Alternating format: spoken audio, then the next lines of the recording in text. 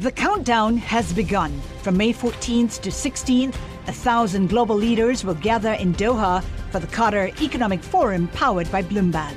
Join heads of state, influential ministers, and leading CEOs to make new connections, gain unique insights, and uncover valuable opportunities in one of the world's most rapidly rising regions. Request your invite for this exclusive event at QatarEconomicForum.com. This is Masters in Business with Barry Ritholtz on Bloomberg Radio.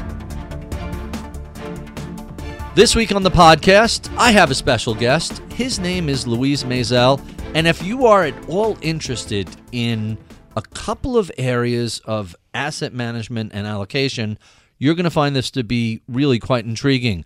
He set up a firm 30 years ago to make emerging market fixed income investments, and LM Capital Group has been doing that for the past 3 decades. They basically do their own due diligence. They check out all of the various bonds that they buy on behalf of clients, not relying on the traditional rating agencies. And they're essentially 99% owned by their employees. It's a very interesting shop. And Luis does a wonderful job explaining why emerging market debt has really become an asset class unto itself, given how soft actual yields are, and that half of the sovereign wealth debt these days, over $9 trillion, is actually holding a negative yield. He thinks EM debt is going to be not only a distinct asset class, but it's going to attract a lot of capital over the next decade, and he's very bullish. So with no further ado, here's my conversation with LM Capital Group's Luis Maisel. My special guest this week is Luis Maisel. He is the co-founder and senior managing director at LM Capital Group, an emerging market fixed income shop managing over $4.2 billion in assets. The firm was founded in 1989 and is privately held. It is 99% employee owned and provides a fixed income active management approach with a global macro overlay. Luis Maisel, welcome to Bloomberg. Thank you very much, Barry. So you launched this firm in 1989. You're pretty much in the middle of a giant bull market. What made you decide to go into bonds instead of stocks?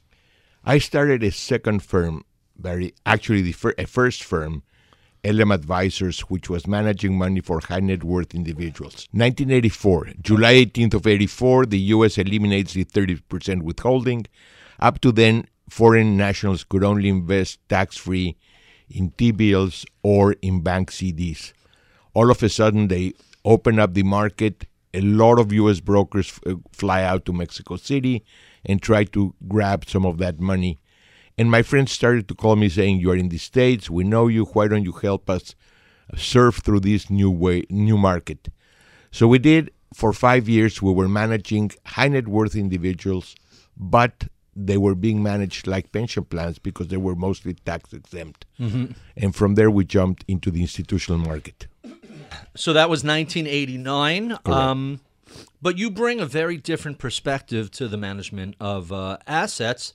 How did growing up outside of the United States shape your view of the world, be it developed or emerging markets? Think of it as planets. People in the U.S. think that they're sitting in the sun. Mm-hmm. The U.S. is the center of the universe. For us, foreigners, we see the U.S. as the biggest planet, but it's part of a system. So it's very interesting to see the impact of the U.S. on the other planets, but it's not the center of the universe. It's just the biggest planet in the universe. And now we have China becoming another very large planet. How is that going to impact the way the U.S. is perceived? I think the U.S. is still by far the most important country in the world. The Chinese, just because of the sheer size of population, over 4 times bigger than the U.S., will be very big. But in the income per capita, they're still very small compared to the U.S.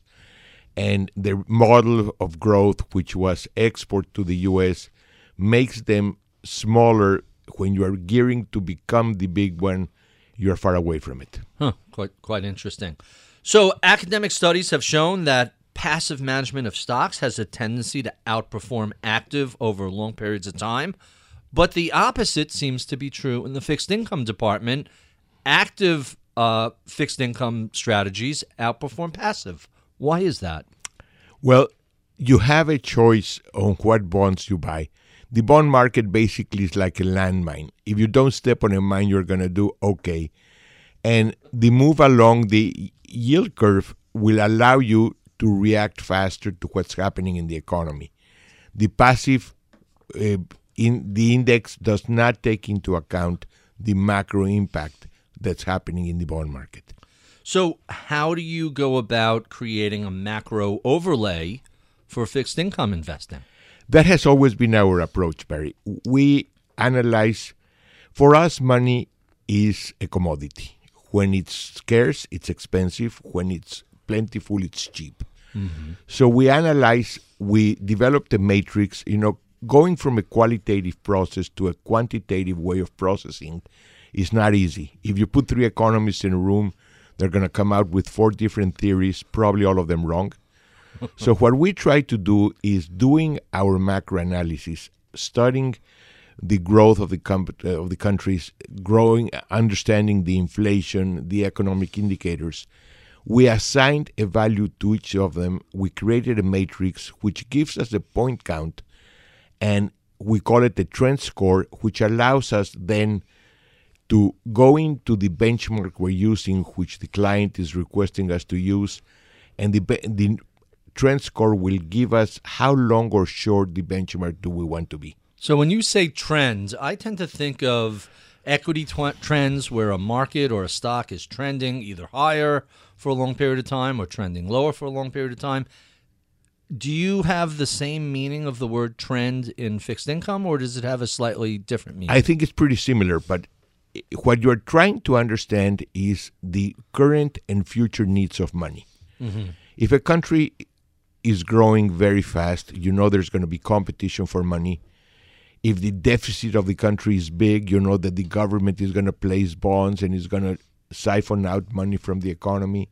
If unemployment is very high, then that there's not going to be a lot of need. There's not going to be brick and mortar investment. So money will be plentiful and rates are going to come down. So there is a trend on what's happened in the past 12 months that will impact what will happen in the next 6 or 12.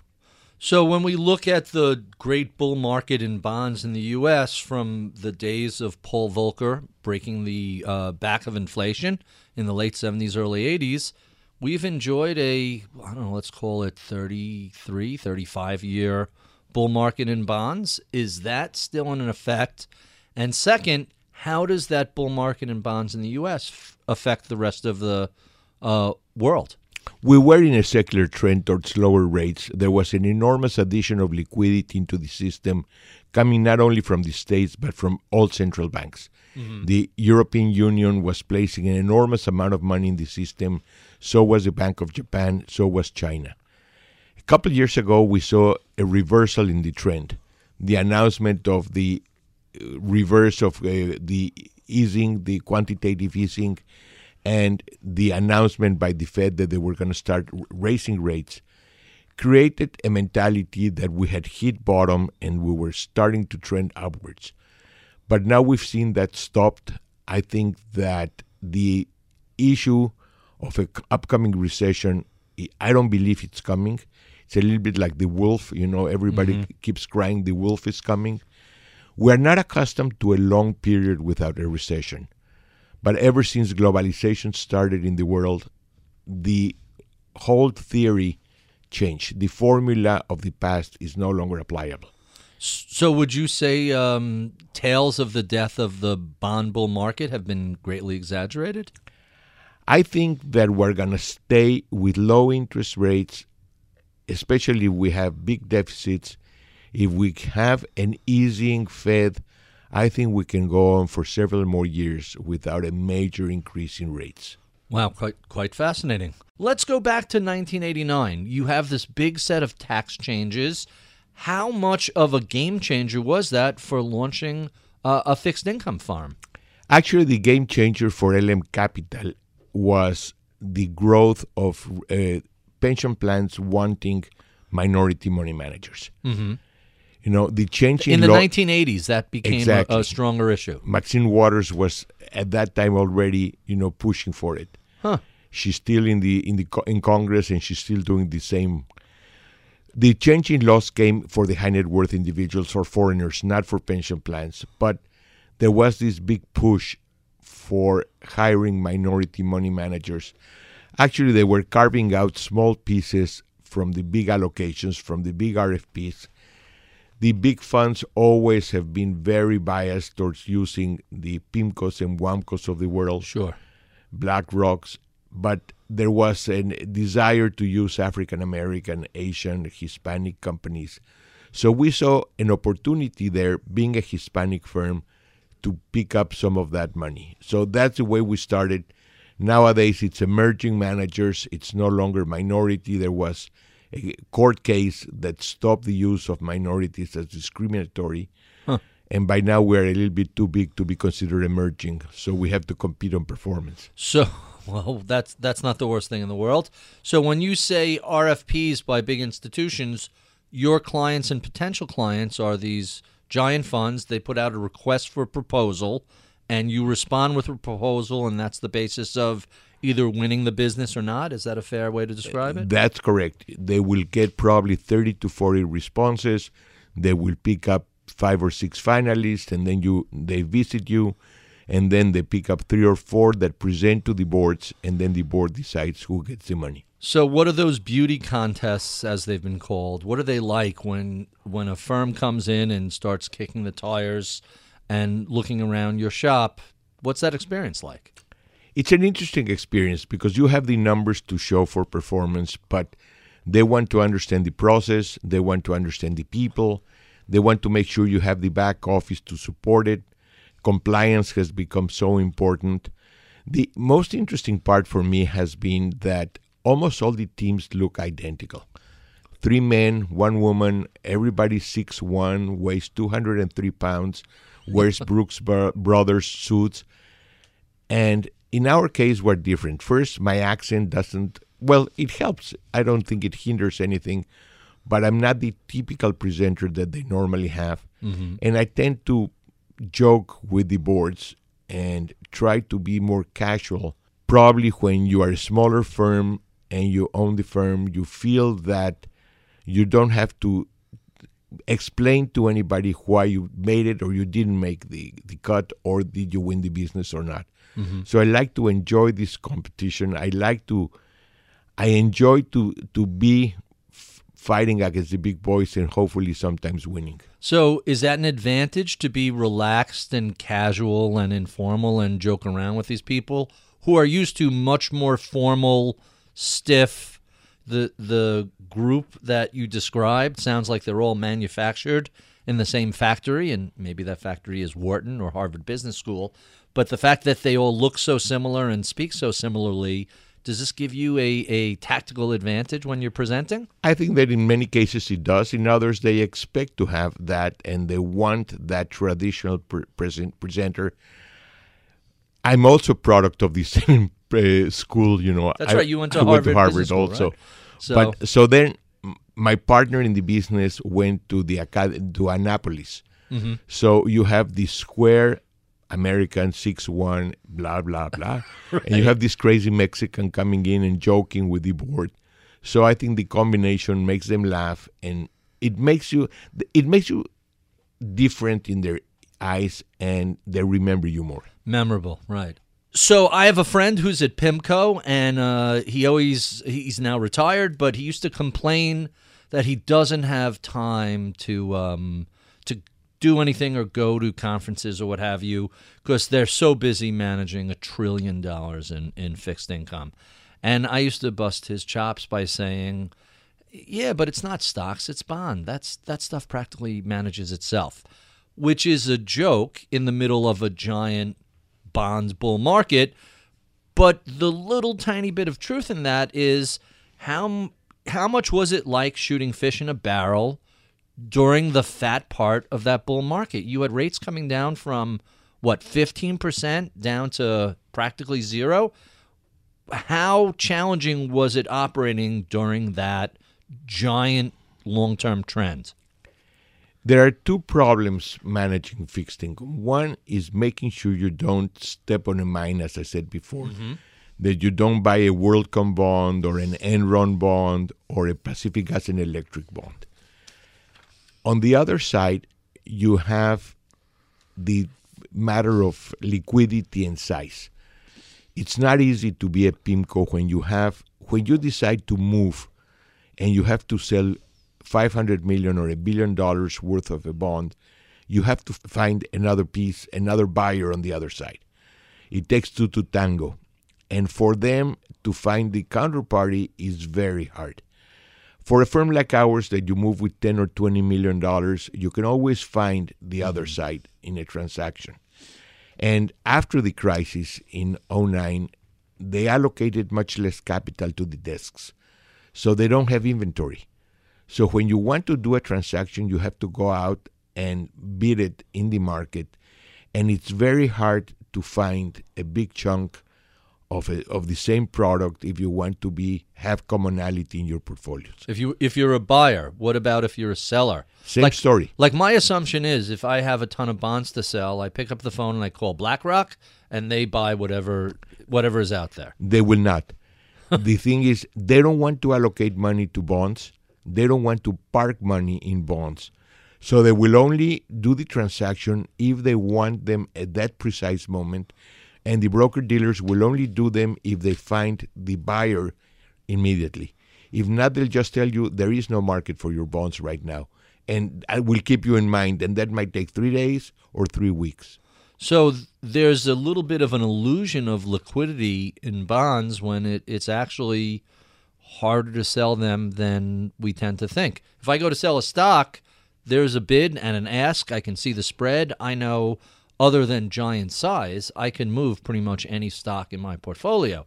But if I have a very specific bond from a specific, whether it's a corporate or a sovereign or a state and local bond, you're saying it's not quite as easy to hit that bid as it is with a stock. You're absolutely right. I mean, that's why there are no time and sales in bonds. You'll never see, in stocks you can say, I put in my order at 11:14 in the morning, give me all the transactions between 11:14 and 11:15. And your order has to be there. No timestamp in bonds. No timestamp in bonds. You know, it might be 3 days or 3 minutes later when the transaction is done. And you want to have basically the same price if you're selling or buying for different clients. So you cannot buy little pieces and add it up because it becomes very complicated to allocate in the right way the different transactions. Quite interesting. So let's talk a little bit about that lack of liquidity. I'm intrigued by your description of the bond market. Is this something that's relatively new? Was there always this much lack of liquidity? How has the market changed over the past 30 years since you launched LM Capital? I think that up to 2009, the market was pretty stable, and there was enough money in the different broker-dealers to make a market. You know, they would buy the bond, keep it there, and wait for somebody to come up and buy it. Meaning hold it in inventory, and then when a buyer comes along, they would take it out of inventory. Now, not so much anymore. It's gone. Gone. You know, probably it went from Merrill Lynch went from $8 or $10 billion to maybe a couple $100 million. Is that a risk management tool, or are they still suffering a little post-traumatic stress disorder after the crisis? Is this smart of them, or is this problematic by them? I think that they're being smarter in the way they allocate their capital. Mm-hmm. I think that the spreads in bonds are not that high for them to make sense to keep them in inventory, and they're being much tighter with the way they handle their money. Very, very interesting. What about the rise of ETFs, which are clearly not just stocks, they're giant bond ETFs? How is that affecting both the way you run LM Capital and the way liquidity for specific bonds behaves in the market? I think ETFs are not the right way to play the bond market. I think that they are very big, but I don't think they impact the market that much. The problem is when it becomes a herd mentality. If everybody's selling, you magnify the problem. Again, when there's a trend to get out of the bonds, you don't find the buyers. When there's a trend to buy the bonds, it's hard to find the sellers. So the ETFs magnify the problem instead of making it less problematic. So I have a couple of questions on that. That's really, really intriguing. So first, when there's that herd mentality, like we saw in 08, 09, isn't everything being sold regardless? When the herd stampedes, everything seems to get run over. Is that any different for bonds, stocks, or ETFs? No, it works the same way, but you don't have the dramatic crashes that you saw in stocks. The bargain hunters are probably not going to jump in because the bond dropped 2 or 3 points. Right. 2 or 3 points is huge in bonds. In stocks, you can see moves of 10 or 20%. Right. 2 or 3 points is a Tuesday. Nothing significant. Exactly. Here's the question that pops into my head. Knowing that there's no guarantee of liquidity in the future, how does that affect your process for selecting what bonds you want to put into your portfolio? You obviously have an awareness, hey, when the time comes, there may not be the liquidity I'm hoping for if I have to move these in a emergency. That's a very good question, Barry. What we try to do is buy global issues, very big issues that a lot of people hold in their portfolios. You know, at one time, you would find a good issue of $100 or a couple $100 million. We go for the $1 billion issues at least, and we want the names that people want to hold in their portfolio. There are some managers that try to create alpha from buying smaller issues because the issuer is forced to pay a bit more because of the smaller size of the issue. We don't like that. We want to have the ability to get out whenever we want. So the liquidity premium isn't worth the risk to you? It's not. Quite interesting. So I've had this little personal theory for the past couple of years that part of the reason yields are as low as they are is that there's a shortage of quality sovereign bonds. We haven't been running the usual annual deficits over the past 10 years, although clearly they've started to tick up post-crisis and most recently, and that there's so much capital around and such a demand for quality fixed income that it gets hoovered up by all the buyers, and that helps to keep a lid on rates. Am I remotely accurate, or is that a crackpot theory? You are accurate, even though deficits have not been shrinking. On the contrary, that have been growing bigger. Over half of the sovereign bonds now have negative yields, $9.7 trillion. Mostly European bonds are negative. And we see Japan frequently dips into. So by negative yield, you mean, here, I'm going to give you a pile of money, and you're going to give me most of it back, but not all of it because the yield is actually positive. I'm going to pay you to hold my money, which makes no sense. At one time, many years ago, the only country that had this was Switzerland, that showed that they wanted to sell the concept of safety. And they said, this is like a vault. Money that comes in here is totally protected, so I'm going to charge you for the use of my vault. Nowadays, it's Germany, it's Japan, it's Northern Europe. It's $9.7 trillion. So the only play there, if you're an investor, is hoping that the currency, because you are investing in the local currency, it's mostly euros or yens. Your hope is that the euro gains against the dollar or the yen gains against the dollar. But there are much better ways to play currencies than to buy bonds. You know, to invest $1 million in bonds hoping for an increase in the value of the currency, you can do a fraction of that investment and do futures, and you're in the same game. With far less risk. Absolutely. Another interesting situation is the LDI, the long duration management of pension plans. They are buying bonds with the maturity that matches their liabilities. But with bonds that are not growing in value, it's incredibly expensive to match, because they're not growing. So if you're going to pay $1 million a year, 30 years from now, or €1,000,000, you have to buy 1,030,000 euros in order to have $1 million back. So it's very hard to manage money with LDI when you have negative yields. Quite fascinating. So your firm uses something called scenario planning to mitigate against global event risk. Explain what that is and how can you actually reduce risk about events overseas? We think of all the weird things that could happen, Barry. All the weird things that could happen. We have a scenario, hopefully it will never happen, but for another 9/11. We have a scenario for the bankruptcy of a money center bank. We have a scenario for oil going down to 20 or over 100. We have a scenario of North Korea throwing a bomb. And we try to play through what our reaction would be to that event. So we're not caught by surprise if, God forbid, they happen.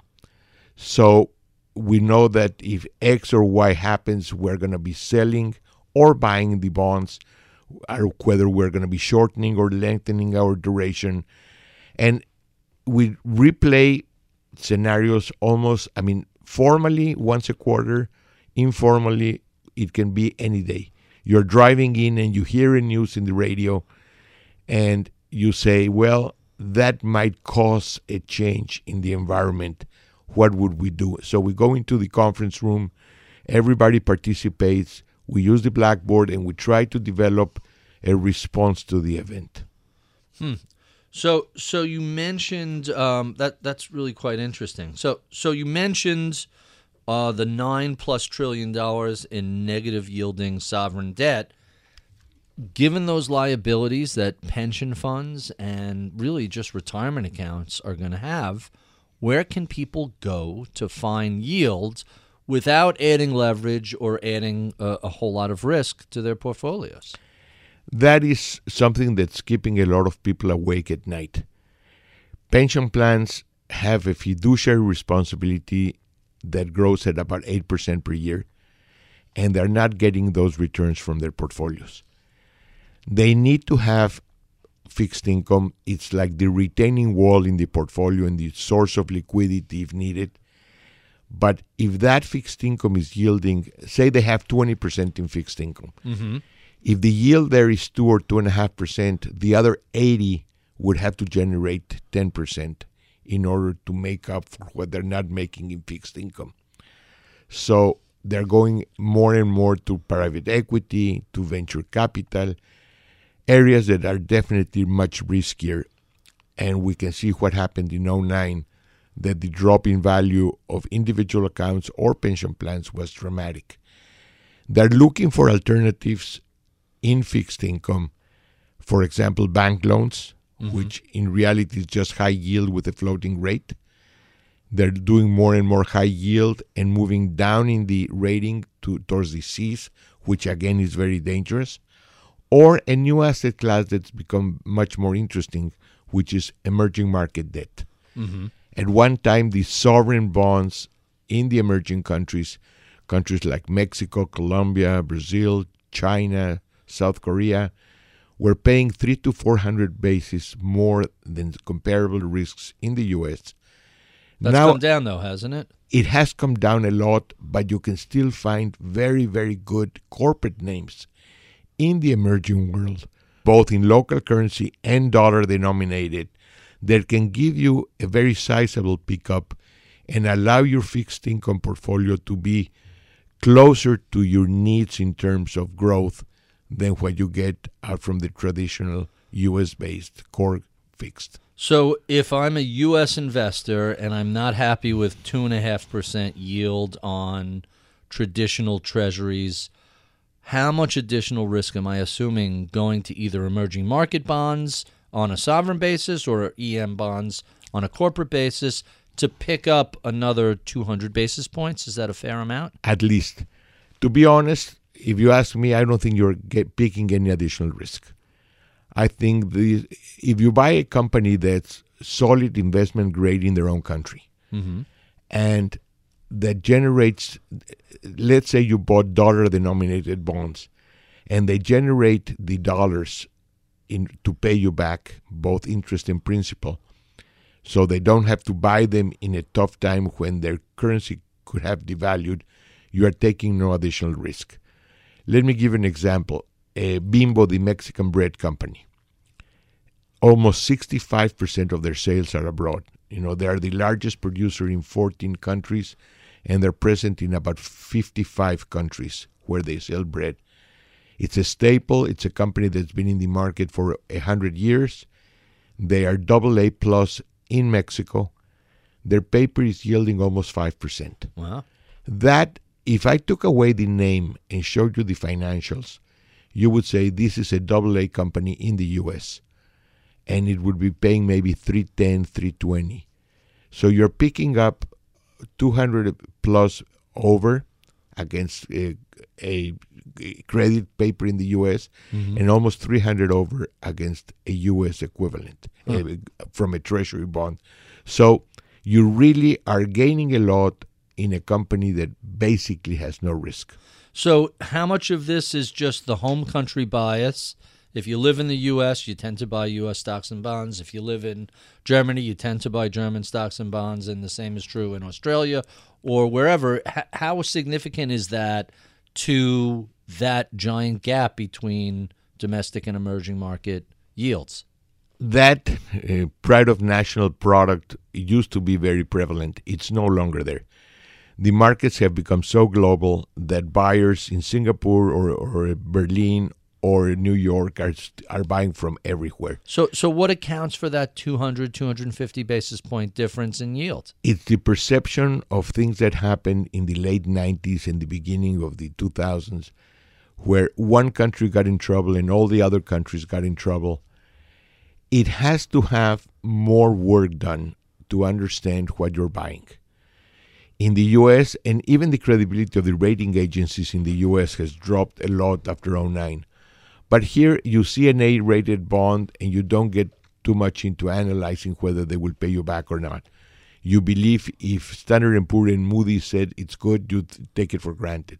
I'm assuming, or I'm guessing, that you don't put a lot of stock in what the credit rating agencies say. You guys do your own due diligence in all of these? Absolutely. And remember that just taking back into credit in emerging countries, 80% of the companies are still run by the founding family.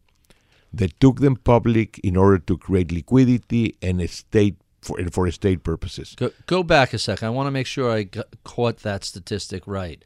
In emerging market nations, 80% of the businesses or of the publicly traded businesses? Of the publicly traded businesses. Are still run by the founding family. Right.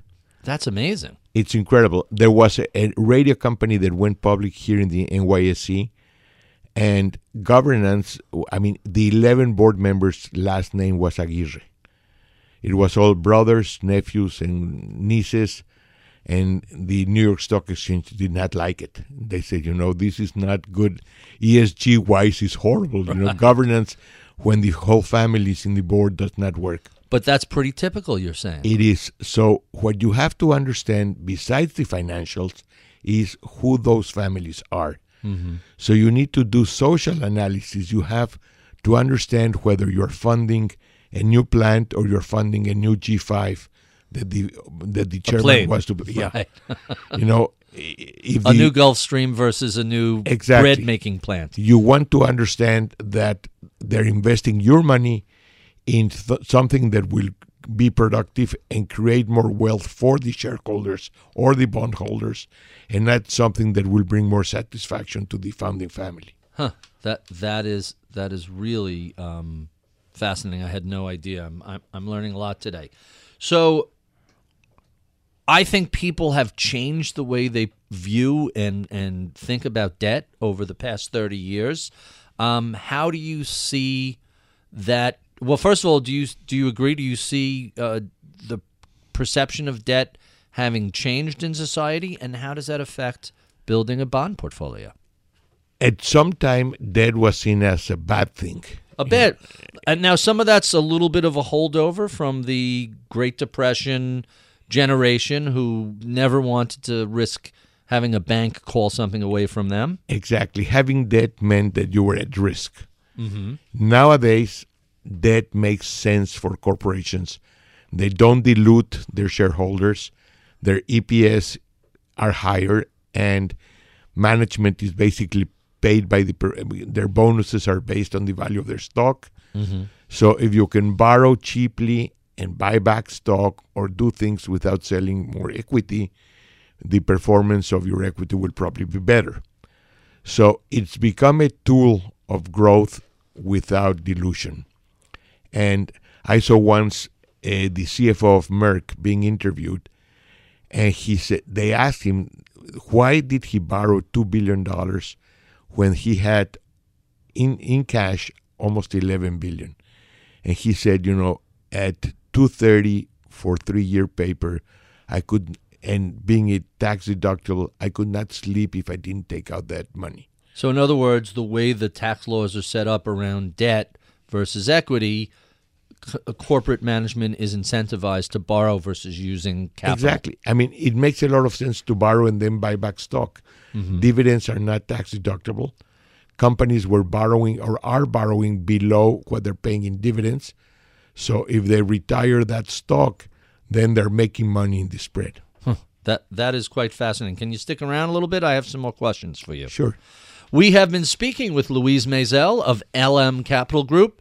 If you enjoy this conversation, well, be sure and come back for the podcast extras where we keep the tape rolling and continue discussing all things fixed income and emerging market related.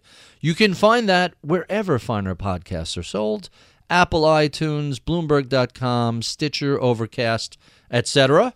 We love your comments, feedback, and suggestions. Write to us at mibpodcast@bloomberg.net. You can follow my daily column at bloomberg.com/opinion or check me out on Twitter at Ritholtz. I'm Barry Ritholtz. You're listening to Masters in Business on Bloomberg Radio.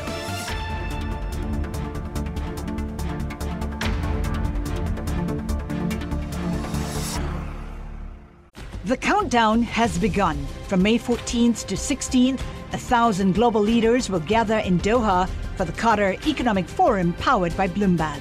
Join heads of state, influential ministers, and leading CEOs to make new connections, gain unique insights, and uncover valuable opportunities in one of the world's most rapidly rising regions. Request your invite for this exclusive event at QatarEconomicForum.com.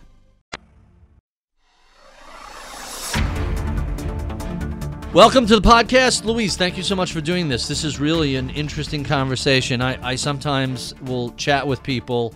Who do you have on the show this week? Oh, I have Luis Maisel. He's emerging market bond manager, and I'll get that yawn back from them. And it's like, well, tell me when you have somebody interesting on. But this is really fascinating stuff. There is so much more to emerging market bond analysis than I think the average stock jockey really appreciates, and you are expressing it in a way that I find intriguing. There are a few questions I did not get to during the broadcast portion that I have to run through. Let me run through those before we get to our favorite questions. I've heard over the years that bond investors are the smart money. That's where the bond vigilantes come from. Why is that? Why is bond investing considered, quote-unquote, the smart money? I would not say smart money. It's the safe money. It should be the safe money. Nowadays, with leverage and with what's happening in the markets, you need to have a portion of your portfolio ready for events that might alter the value of the whole portfolio. I mean, you have situations like the unicorns that the more money they lose, the more valuable they are. That's literally true. There was a column in Bloomberg that of all the past 18 months of IPOs, the worse the financials were, the better the first day IPO pop was. What you need to see is that bonds have much more meat in them. It's less hope and it's more reality. So when you say smart money, it means people have to analyze that you are lending to somebody that will pay you back. I mean, let's take Lyft for example. We don't know what's going to happen with Lyft 5 years from now. I would not buy a bond from Lyft, a 5-year paper, because as I didn't buy a Tesla bond. You know, if I buy a Tesla stock, I'm betting that electric cars or self-driving cars are going to do very well. Mm-hmm. Their bonds did very poorly. You know, they came out at par. They're now trading at 88 cents on the dollar. So it's a situation where leverage is dangerous when you're not making any money. Bond analysis requires much more substance than stock analysis. So what about risk mitigation? What sort of tools do you use to control the risk you have? Well, we stress the portfolio based on if rates move up 100 bips, 200 bips. We do it in either direction. We try not to concentrate in one industry. We personally impose some restrictions to our portfolio. We don't do casualty insurance, for example. Why not? We don't want to read about a tsunami and all of a sudden it turned out that the bonds of the company we hold were insuring every single house that was destroyed by the tsunami. So that's pretty much just a straightforward geographical diversification approach. We don't do newly deregulated industries. That saved us from Enron, from WorldCom. We never did the airlines, for example. Wait, back up a sec. Newly deregulated industries are a higher risk bond than is widely perceived? Management, let me give you an example. Pacific Gas and Electric, or at that time Pacific companies, they were running a utility, they were selling power, and all of a sudden they were deregulated. They went out and bought the thrifty chain of drugstores. Wait, so when was PG&E and California Utilities deregulated? In the 90s. And they found out that selling Crest toothpaste was not the same as selling power. Two years later, they sold the company at a loss of $1.5 billion, and they had their bonds downgraded because of it. If a manager was running an airline and he had specific routes, he could not move from them, all of a sudden he's competing with Joe and his brother, who bought 3 planes and are doing these small cities. It became very dangerous to compete in that market. We saw every major airline go through bankruptcy. Communications, you had the big Mabel. You knew that Big Mabel was the safest company in the world. Right, widow and orphan stock, for sure. When they broke them up, they ended up, the WorldComs came up in the world, and WorldCom ended up going broke. So that's another one of the areas we don't do. And the third one is nuclear power. And it's not for environmental reasons. It's if some idiot forgot to close a valve, the plant might end up in a different state. Right. So, whoops, the Washington State utility had a major problem with their nuclear plant. 3 Mile Island is another example. Pennsylvania, yeah. We don't want to take the risk of an error creating a situation where our bonds would dramatically change in rate. So if I were to go around the country and look at the utilities that have nuclear power plants on their books, their bonds are going to be trading at a discount to what, non-nuclear utilities, or is this just specific to your shop? That's specific to LM. Does anybody else do that? I don't know. But for us, that risk mitigation is very important. And then we overlay our scenario planning. So we try to avoid anything that we would have to get out very quickly if something happened. I don't think you're paid enough to take a little bit of an additional risk. Mm-hmm. If you were paying me another 300 bips, 3% more in interest to take additional risk, I would consider it. If you pay me 5 bips, 0.05% more, it's not worth it. Not worth it. So you had mentioned the rating agencies. Clearly, they did a terrible job during the financial crisis. We later learned that their whole business model had shifted from the bond buyers paying their fees to the issuers paying their fees, and it became a payola, pay-for-play sort of situation. And if I walk into if I walk into S&P and they don't give me the AA rating I want, I'll just say no thanks, and I'll go across the street to Moody's, and I will be able to purchase whatever rating I want. So given that, do you put any consideration into what the rating agencies do, either whether they cover a bond or a country or an industry or a specific upgrade or downgrade? How important is that? Well, we do follow them. We do read what they print, and we do take into account their rating because they have good analysis. After 2009, they've strengthened their analysis. I think that in the case of the mortgages, they just did not understand the product. So it was not only the pay-to-play, but it was also lack of understanding how the different tranches would behave in a crisis. But first of all, the change in rating is not that impactful anymore. Uh-huh. You know, when you went from a triple B to a triple B minus, the bond at one time would drop 3 points. Now it might drop 1/4 of a point. Now, how much of that is due to the fact that they did such a terrible job when they were needed in the last crisis? It does impact what's happening, but the perception of whether you cover your needs 3.2 times or 3 times or 2.9 does not make that big a difference. Even in the case of, and now triple Bs are the vast majority of bonds. You know, they're borderline between investment grade Right. and high yield or Low junk. investment grade. That's the nicest way of saying junk. You know, But they're still considered investment grade. They're investable for anyone whose charter or portfolio policy statement says only investment grade. exactly. But most pension plans, for example, today have a bunch of non-investment grade bonds in their books. At one time, you would think that change would eliminate basically who could buy those bonds. And ever since Michael Milken in the 80s, he created an industry for non-investment grade bonds.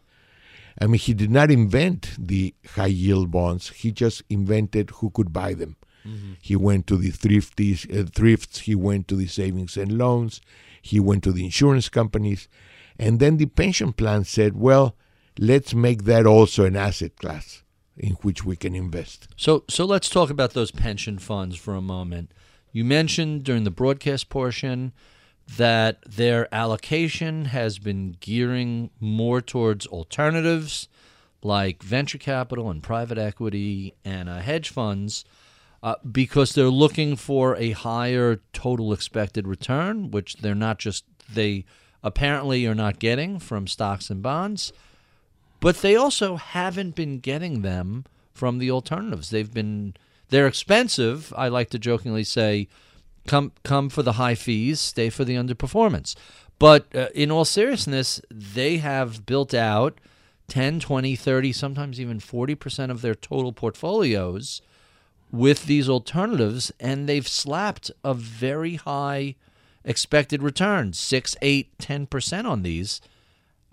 Why is that? How can they just say, even though we have decades of data showing that these are not going to get 8%, we're still going to put an expected return of 8% on this? What does that do to the allocations? They were getting those results years ago. In the 80s and 90s, yes, sure. Because there was not that much competition. Right. There's been so much money that has gone into alternatives that now they're competing for deals and the yields are lower. That's just market efficiency, isn't it? Correct. You can't have these big fat margins without attracting other people to say, I'd like a little bit of that. I tend to joke saying that hope is not a strategy. Right. And a lot of the buying of private equity and venture is hoping that in the future they will be worth much more. If you own stocks or you own bonds, the value is there every day. You know, you run a statement, you check what the value of your stocks are, you can find out the value of your portfolio every day. If you have private equity, you have no clue how much is it worth. When it goes public, when there's a liquidity event, then is when you know what happens.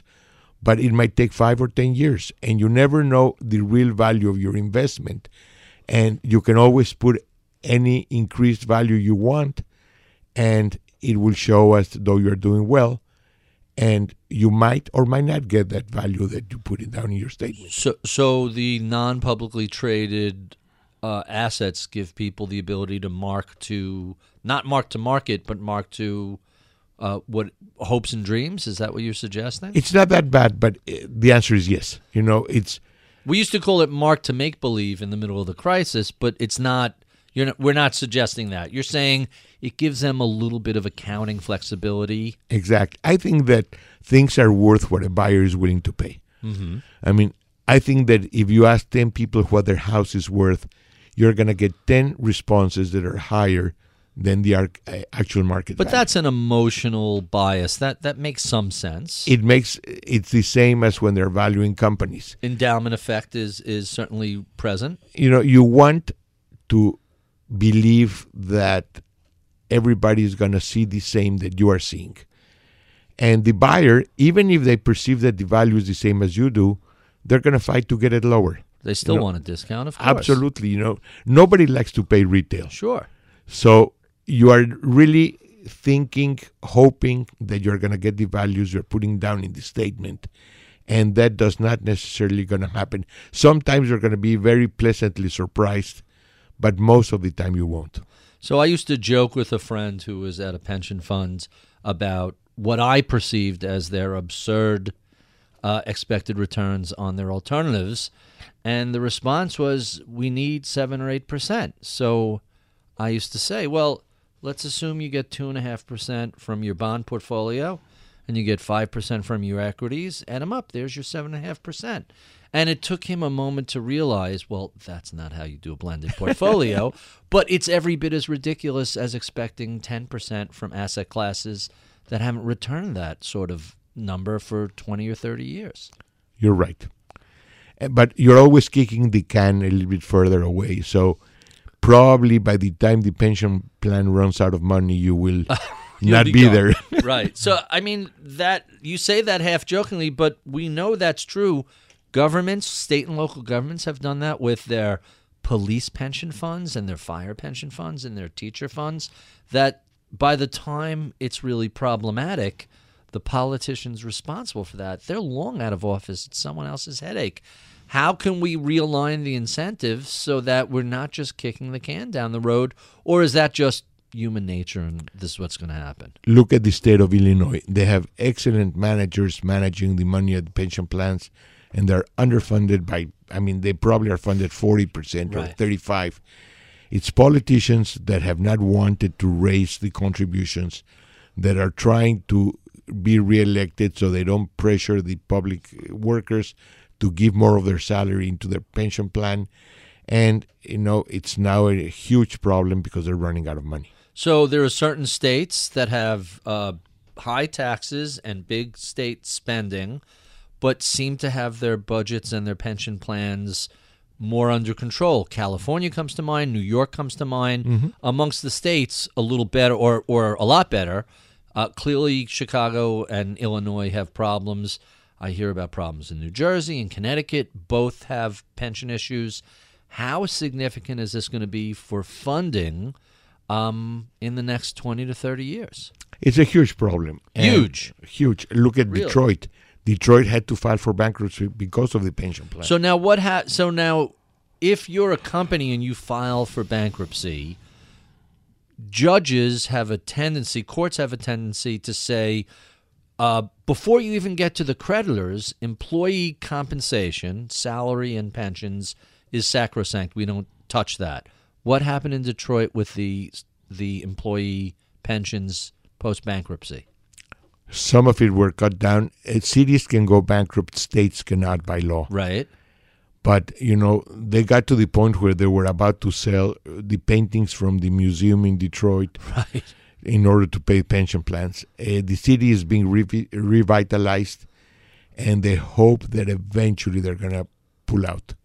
But again, hope is not a strategy. Right. So we know that post-hurricane, Puerto Rico has had, or let's phrase that a little differently, post-hurricane, it was revealed the precarious state of Puerto Rico's finances, sort of like Greece to the EU. Puerto Rico managed to borrow at rates that were more suitable for the U.S. than for Puerto Rico. They're not a state. They're not a city. They're a territory. What happens with that situation? Are they going to be able to get a refinancing? Is bankruptcy even an option for a non-state, non-city territory? Well, first they can go through bankruptcy with the state-owned enterprises. Mm-hmm. But Puerto Rico had a big problem even before the hurricane. Right. And, their electric company had been in trouble paying back even before the hurricane. So they are still fighting it.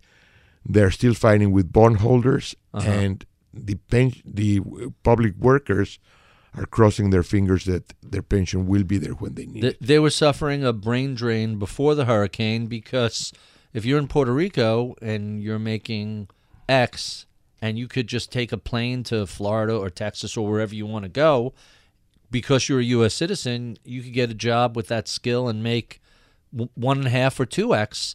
They seem to have lost a lot of really talented people. They have, even though they created a lot of incentives for people to go live in Puerto Rico. Very low taxes now, Very right? low taxes. The first year you pay, I think, 3%. 3% income tax. Yes. That's not too shabby. A lot of big money managers. That's federal income tax, not Yes, state. exactly. So instead of a top rate of 37, your top rate is 3. Yeah, hedge fund managers have moved to Puerto Rico. The weather's not too bad either. It's not too bad. Good beaches. So I only have you for a limited amount of time. Let me get to some of my favorite questions I ask all of my guests.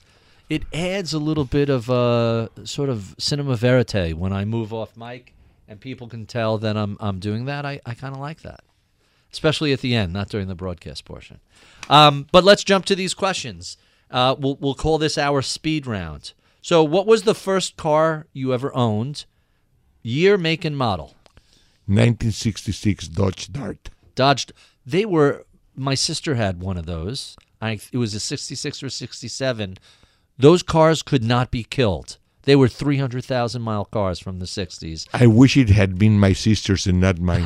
So you had a problem with it. I did not like it, but It that's what wasn't- my father gave me. It wasn't the prettiest car, but they were kind of indestructible for that. They era were. car. Tell us the most important thing that your friends and family don't know about you. I love red wine. That's my passion, and I'm a collector. Very interesting.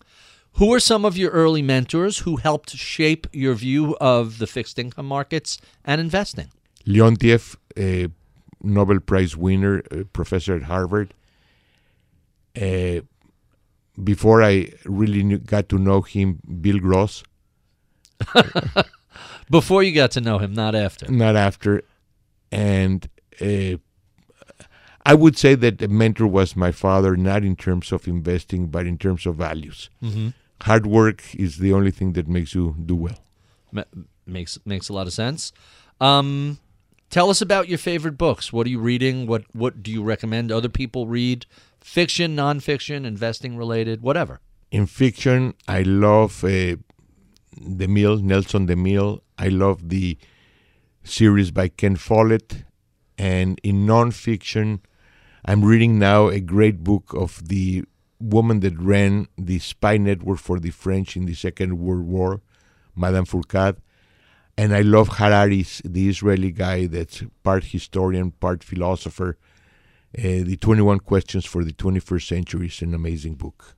Really? I read same guy who wrote Sapiens. Sapiens and then Homo Deus. Right, which was a little darker than Sapiens. Yeah, and now the 21 Questions for the 21st Century is a great book. I'm gonna put that one on my list. The Ken Follett series. He's had a number of different series. Which one are you referring to? Both. The Pillars of the Earth, the one about the building of the cathedral, and then the one that takes him through the 3 wars. Right.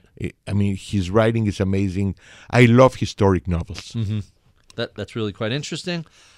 Tell us about a time you failed and what you learned from the experience. When I was living in Mexico, I found the smoking withdrawal system from Waterpik. So I flew to Fort Collins, negotiated with them. the representation in Mexico, brought it to Mexico, and then found out that Mexicans did not want to stop smoking. So it was not a good business. I just thought that I could carry over what was happening in the U.S. to Mexico, and you have to understand local mentality and local desires. Is that still true? Are Mexicans still big tobacco smokers relative to what it was like 30 years ago? It's lower, but it's much bigger than in the U.S. I mean, it's fallen. I grew up I've never been a smoker. My parents were smokers. They eventually stopped. But in the United States, it's fallen off a cliff. It's almost noteworthy when you see someone in the street with a cigarette. I'm not even talking about vaping. An actual tobacco cigarette. It's almost like, a rarity. It's like spotting a wild unicorn. In Mexico, you cannot open a restaurant without a terrace for smokers. But they're not allowed to smoke in the restaurant proper. That's a smaller part of the restaurant. Huh. That's amazing. What do you do for fun? You mentioned red wine. What else do you do to stay busy out of the office? Traveling, reading, watching sports on TV, and playing some golf. What sports do you watch? I watch basketball and I watch golf. And my wife says that I would watch Jacks if they show the tournament. What has you most excited about the bond market these days? What are you enthusiastic about? I love the idea that emerging market debt has become an asset class and almost everybody's now pursuing it. We've been at it for 30 years, and I think one of the stronger firms in the country on it. So if a young college grad or millennial came up to you and said they were interested in a career in fixed income, what sort of advice would you give them? Try to go beyond what you read in the financials. I mean, reading financials is one thing. Understanding what the company does or who runs it is probably more important than anything. Huh. And our final question, what do you know about the world of bond investing today that you wish you knew 30 years ago when you first launched the firm? That the trend towards lower rates was going to last 30 years. I would have made a ton of money. I would have bought only 30-year paper. It wasn't obvious back then that this was the start of a 3-decade-long bull market? No, we were coming out, from the Jimmy Carter days with big inflation, and globalization had not taken over yet. Mm-hmm. So boom and bust was still part of the story of the economy in the U.S. The economy in the U.S. has changed so much. It's no longer that. Globalization, if there's a crisis, all you do is call your supplier and say, in China or in Mexico, and you tell them, don't ship the next 6 months. You don't have to shut down a plant. Huh. Quite interesting. We have been speaking to Luis Maisel of LM Capital Group. If you enjoy this conversation, well, be sure and look up an inch or down an inch on Apple iTunes or wherever you have access to this podcast. And you could check out any of the other 250 podcasts we have broadcast over the past 5 years. We love your comments, feedback, and suggestions. Write to us at mibpodcast@bloomberg.net. I would be remiss if I did not thank the crack staff who helps put these conversations together each week. My producer/audio engineer is Medina Parwana. Taylor Riggs and Michael Boyle are our bookers. Atika Valbrun is our project manager. Michael Batnick is our head of research. I'm Barry Ritholtz. You've been listening to Masters in Business on Bloomberg Radio.